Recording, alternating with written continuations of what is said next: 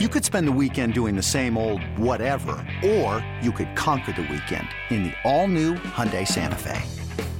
Visit HyundaiUSA.com for more details. Hyundai, there's joy in every journey. When you need mealtime inspiration, it's worth shopping Kroger, where you'll find over 30,000 mouth-watering choices that excite your inner foodie. And no matter what tasty choice you make, you'll enjoy our everyday low prices, plus extra ways to save, like digital coupons worth over $600 each week. You can also save up to $1 off per gallon at the pump with fuel points. More savings and more inspiring flavors make shopping Kroger worth it every time. Kroger, fresh for everyone. Fuel restrictions apply. Another day is here, and you're ready for it. What to wear? Check. Breakfast, lunch, and dinner? Check. Planning for what's next and how to save for it? That's where Bank of America can help. For your financial to-dos, Bank of America has experts ready to help get you closer to your goals. Get started at one of our local financial centers or 24/7 in our mobile banking app. Find a location near you at bankofamerica.com/talktous. What would you like the power to do? Mobile banking requires downloading the app and is only available for select devices. Message and data rates may apply. Bank of America N.A., member FDIC. In-depth conversations, matchup breakdown, everything a Steelers fan could want. This is Fourth Down in the Steel City with Chris Mack and Josh Taylor. Great stuff from our buddy Dave Sherapan, Pittsburgh native, out in Vegas with, like I said, the view from both the Books angle as well as the Raiders angle here on Fourth Down in the Steel City. And I mean, we're going to build the game plan now. Building the game plan brought to you by your company sponsor name here. Perhaps you're a contractor or a building company or store. I don't know. You might just be a mom and pop hardware store. However you are, whoever you are and however you do it, you're helping us build the game plan here on Fourth Down in the Steel City. That's my radio voice, everybody. I'm Chris Mack. He's Josh Taylor. And in all seriousness, Josh, we just kind of laid it out how things could look on Sunday night. I think the biggest concern for me on the defensive side of the ball, because the concerns are many on the offensive side of the ball, and we can kind of work backwards here a little bit, I think. The biggest concern for me on the defensive side of the ball is that there are too many weapons for the Raiders. You brought up Hunter Renfrow, how clutch he was for the Raiders at times last year. They bring in Jacoby Myers, Devontae Adams. We know how good he is. He's healthy enough. He's going to be available. That right there, 3 weapons. I don't think I even got to mentioning who's their tight end, Austin Hooper. And then they got the rookie Michael Mayer too. And that was one of the questions that I didn't get around to with Dave. Yeah, so you've got multiple tight ends, multiple wide receivers. You got a tailback that led the league in rushing a year ago. There's a million and one reasons that, this could be trouble. This Steelers defense has given up, I think, more rushing yards than almost anyone in the league so far this year. They might have given up the most rushing yards. Yeah. And so we could be as ecstatic as we were Monday night and still are about the performance Alex Highsmith and TJ Watt had. Those two can't be the entire defense. We can try, like you always say, we can build the plane out of Alex Highsmith and TJ Watt, but I don't think that's enough, even against this somewhat mediocre Raiders offense, because 2 reasons. 1, the skill position weapons available to them. And 2, Josh McDaniels knows how to manage, like I said, in a Belichickian way, your biggest weakness. Even if it's a tiny little pinhole in the canopy, he will shove his pinky in there, and I'm doing like the Lewis Black finger now. Shove his pinky in there and then just rip the hole open until it's a gaping maw and there's just light pouring in. He'll do that. He knows how to exploit the weaknesses. And so your strengths can be your strengths, Watt, Highsmith, and there's still not enough to win the game for you. I'm trying to conceal my laughter because the first thing I thought about with you with the fingers, you're talking about holes. Why was I thinking about the scene from Goonies where Mouth had like stuck his hole through the picture and he's like, hey, give me your kiss. I'm sorry. My brain went there and I couldn't conceal my laughter. Like, I'm showing my age again. Gen Xers, elder millennials, you know what we're talking about. Yes. But to your point, I'll mention 2 things, and Dave hit on one of them already. He talked about how Josh Jacobs didn't report to the team until late in the preseason. So there's kind of that dynamic, and maybe that's why we haven't seen a lot from that unit yet. But there's the other side of the coin. We saw this defense get lit up by Christian McCaffrey against San Francisco. We saw this defense in the first half get lit up by Nick Chubb, and in the second half get lit up by Jerome Ford against Cleveland. And in both games, they gave up huge runs for touchdowns. So now you're telling me we get to week 3 against the Raiders, and they're at home on national TV, and maybe Josh Jacobs at some point could figure out a rhythm with this offensive line and this offense facing a Steelers defense that hasn't stopped anyone yet, much less the defending rushing champion? That sounds like a problem to me. And if there's a time for the Raiders to figure things out up front in the run game, now seems like as good of a time as any. Yeah, and that's just up front in the run game, as you referenced there. Again, I come back to the guys on the edge, leave. Look, we spent a good amount of time talking about it the last couple of weeks, but like Joey Porter's got to be more involved. And you know what? Yes. If he goes down in flames, fine, so be it. If he gets called for pass interference half a dozen times, so be it. Let the kid get out there and play, because I think at the very least, he's going to put up more physical resistance, literally more physical resistance than Levi Wallace. Wallace and Peterson, as much as they may be handling, or at least Peterson is handling man coverage in zone, they're playing so far off the ball, Josh, that guys are walking off the line of scrimmage wide open. And Wallace and Peterson are both giving them 7-8 yards of cushion. And Jimmy G will take advantage of that. Like, Jimmy G will not be tempted to sit there and wait to go over the top. He'll pick you apart 6 yards at a time with little dink and dunkers, because, again, McDaniels knows how to do this. He knows how to exploit your weaknesses and turn them into even bigger weaknesses. Joey Porter Jr., you put him out there against, maybe not Devontae Adams, but, put Pat Pete on Devontae Adams and let him work that side. Put him out there against Jacoby Myers. Right. And let him get physical with him and trust your corners. Stop playing this off-ball zone where everything is so soft. The team is built, not just on the offensive side, again, which we'll get to, and we've talked about plenty, but on the defensive side, you should be built around physicality. You should be. That should be the hallmark of this defense. At least that's what I think Mike Tomlin wants it to be. And that's what the offseason felt like. That's what they keep telling us, right? Yeah. And yet here we are playing off-ball, 7 and 8 yard cushion zones, rather than using the man coverage experts we have on the edges and getting physical with receivers, jamming them up so that our slot corners and our safeties and our linebackers, they can be a little more liberal with their coverages on the inside then. It strikes me that this defense is primed for the plucking, not to the tune of like a 300-yard game for Jimmy Garoppolo or anything like that. It doesn't even have to be a 100-yard game for Jacobs on the ground, to be quite honest. It doesn't, no. All it's got to be is like a 80-yard day for Jacobs on like 16 or 17 carries, and like a 220, 225 kind of game for Jimmy G with a couple of touchdowns and minimize the turnovers. And there it is. The Raiders are going to win this thing 24-16, 24-13. All they have to be, Chris, is efficient. Now, here's one thing. I'm glad you mentioned turnovers. Here's a really weird thing about the Raiders. Their offense has turned the ball over 4 times already this season. The defense has not forced any. That is very strange. For one game, not strange. For 2 games, that starts to get a little bit weird. And you look at that and say, well, you figure that's not going to last forever. Now, granted, they lost 1 fumble, but Jimmy G has 3 interceptions. So you remember that in the back of your mind, and you go, well, what's the best way for this unit to maybe force some things to happen in the turnover game? You're going to have to put Jimmy Garoppolo under pressure. And it comes right back around to those edge guys we're talking about. It comes back to TJ Watt and Alex Highsmith. It's going to come down to those 2 guys. And if you can beat 5 guys with 4 in your pass rush, it makes it a lot easier for the guys on the back end, because now you got 7 guys back there. If they're not all occupying people, at least hopefully you got some guys occupying people and a couple guys occupying space, and making it harder for Jimmy G to find a window in that short period of time. And Dave talked about it.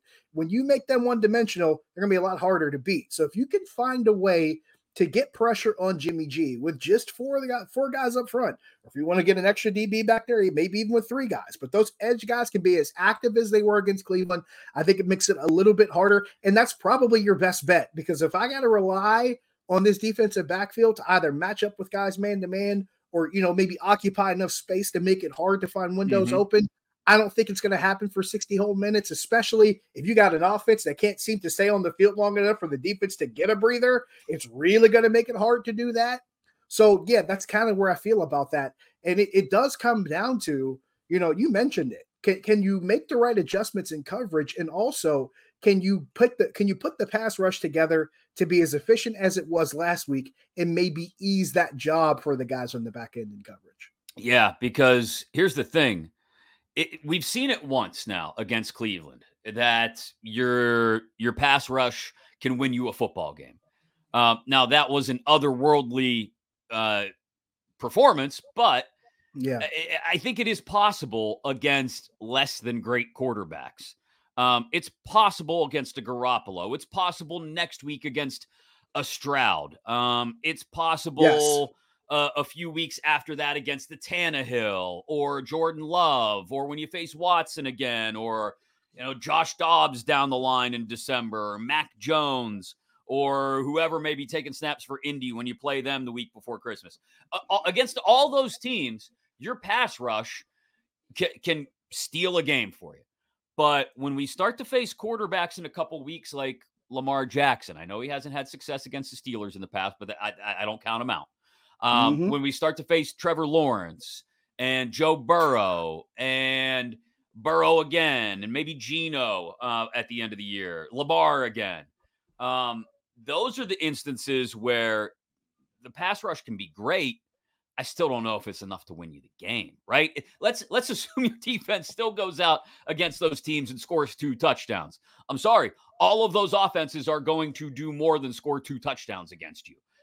This consistently is trending toward a race to 20 every week. And it's what brings me back around to the offense now, which is what tells you this offense can score 20 points?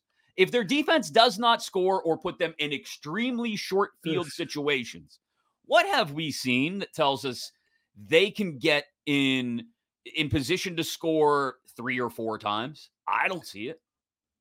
Can I go back to Sunday night after the game and you asked me the question, how many times have we seen the Steelers defense help them win games like this where the offense can't score?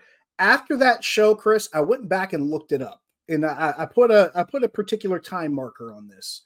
Since week 3 of 2019, that was Minkah Fitzpatrick's first game as a Steeler. Right. Since that game, the Steelers have won 39 games out of 64. Out of those 39 wins, 27 of them have come in situations that were just like Sunday night against Cleveland, where the defense gave up 22 points or less and they won the turnover margin. 27 times in the equivalent of 4 full seasons. That has happened for this team, which tells you 2 things. One, this defense isn't getting as much credit as it probably should. That's one thing. 2, this offense still is not doing enough, and it hasn't been for some time now. So these are 2 things that sit there at direct relationship against each other. So which makes your question even more valid, because if they can keep Vegas to 22, I like the Steelers' chances in this game. But more importantly, if we can keep that, if we can see that trend continue of Vegas continuing to turn the ball over and not forcing turnovers, because right now they're at a -4.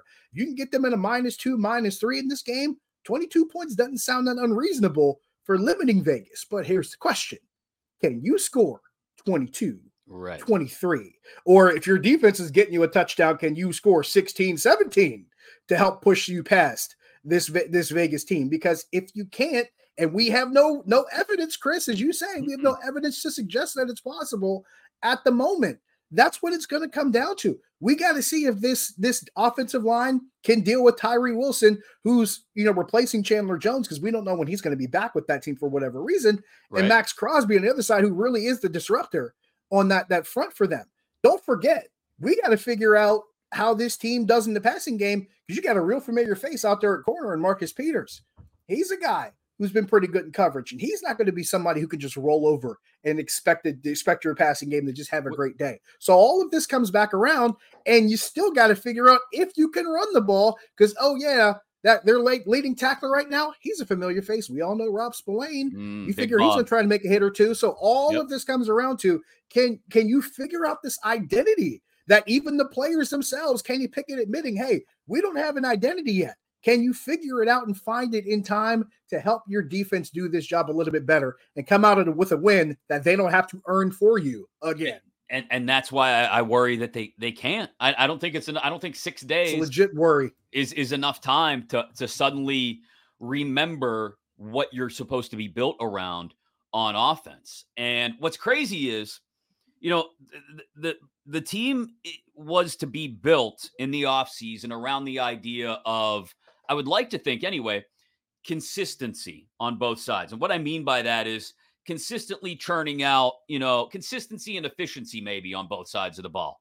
And instead, what they've become about on both sides of the ball is big plays in both directions. Like on the offensive side of the ball, without the 71-yard touchdown pass to George Pickens, they're dead in the water last week. Before Nick Chubb, even after Nick Chubb gets hurt. On defense, it's all about strip sacks, picks, big hits on quarterbacks, turnovers. That's it. I get that. That for about 25 years has been the backbone of Steelers defense. We're going to make the quote unquote splash plays, right? That's what we do is we come up big. We might bend, but we're never going to break. And conversely, we're going to cause you to break when you least expect it, even if you've been marching up and down the field on us. Mm-hmm. Instead, what we've got is, you're marching up and down the field on us, but now if our guys don't show up in that moment, that you're going to just keep marching up and down the field on us. At the very least, you can hope to hold them to 3 if they make a mistake. That's about it. And on the offensive side, again, there's no consistent, efficient moving of the football. It's negative play, back to the line of scrimmage, negative play, behind the sticks, punt.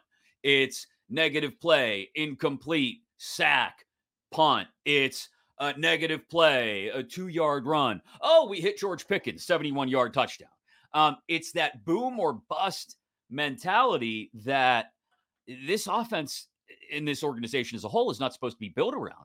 It's supposed to be built around dependable, consistent efficiency. And I don't see how you change that overnight, or at least within the time frame of 6 days. I don't think you can. You might have already pointed to the answer to that question in a few different things you just mentioned. And you talked about, lack of movement with the ball on offense. You talked about negative plays, and you talked about pretty much just no efficiency. And we thought, at least we were under the impression, that this organization, that this general manager and this front office, we were under the impression that they fixed this problem during the offseason. We were under the impression that this offensive line was going to be somewhat rebuilt, if not even at the very least rejuvenated. We were under that impression. But you pointed it out. Negative plays, whether on first and second down, you know what that tells me? It tells me your offensive line's not getting off the ball and hitting people. It tells me they're not protecting well enough in passing situations. And the numbers, the empirical evidence suggests that. We talked about the pass block grades from PFF. They didn't look too great for this offensive line for any of the 5 guys. So that's something that screams out to me. And also I want to give a shout out to Alex Kozora. He pointed something out too and says, look, we're not seeing this team as far as the run game getting these guards moving and pulling, which is a huge concern, because if we want to talk about run game, you want to talk about traditions and what we've seen from this franchise. Running the ball with pulling guards and those guys creating holes in space is one of the trademarks of what this offense was previously able to do. And Alex was right with Jerry Mullins opening up stuff for Franco and Rocky, and Dirk Dawson. Well, granted, he was a center, but he pulled like a guard. He still pulled, yeah. And Alan Faneca pulled like a guard, opening up holes for Jerome Bettis, and David DeCastro opening holes for Le'Veon Bell. There has to be that shift in dynamic to, okay, whether it's Daniels on one side, please let me see Isaac Seumalo come across the formation and take someone out. Please give that to me, because that's what we want to see this offense do. We got to see this offensive line get a stronger push up front. Yes, I know some of the play calling has been bad, but it is not the sole problem on this team. Because right now they can call the best run play for down and distance, and I don't know if it's going to get blocked right in order to get yardage. I don't think that matters if you can't execute it right.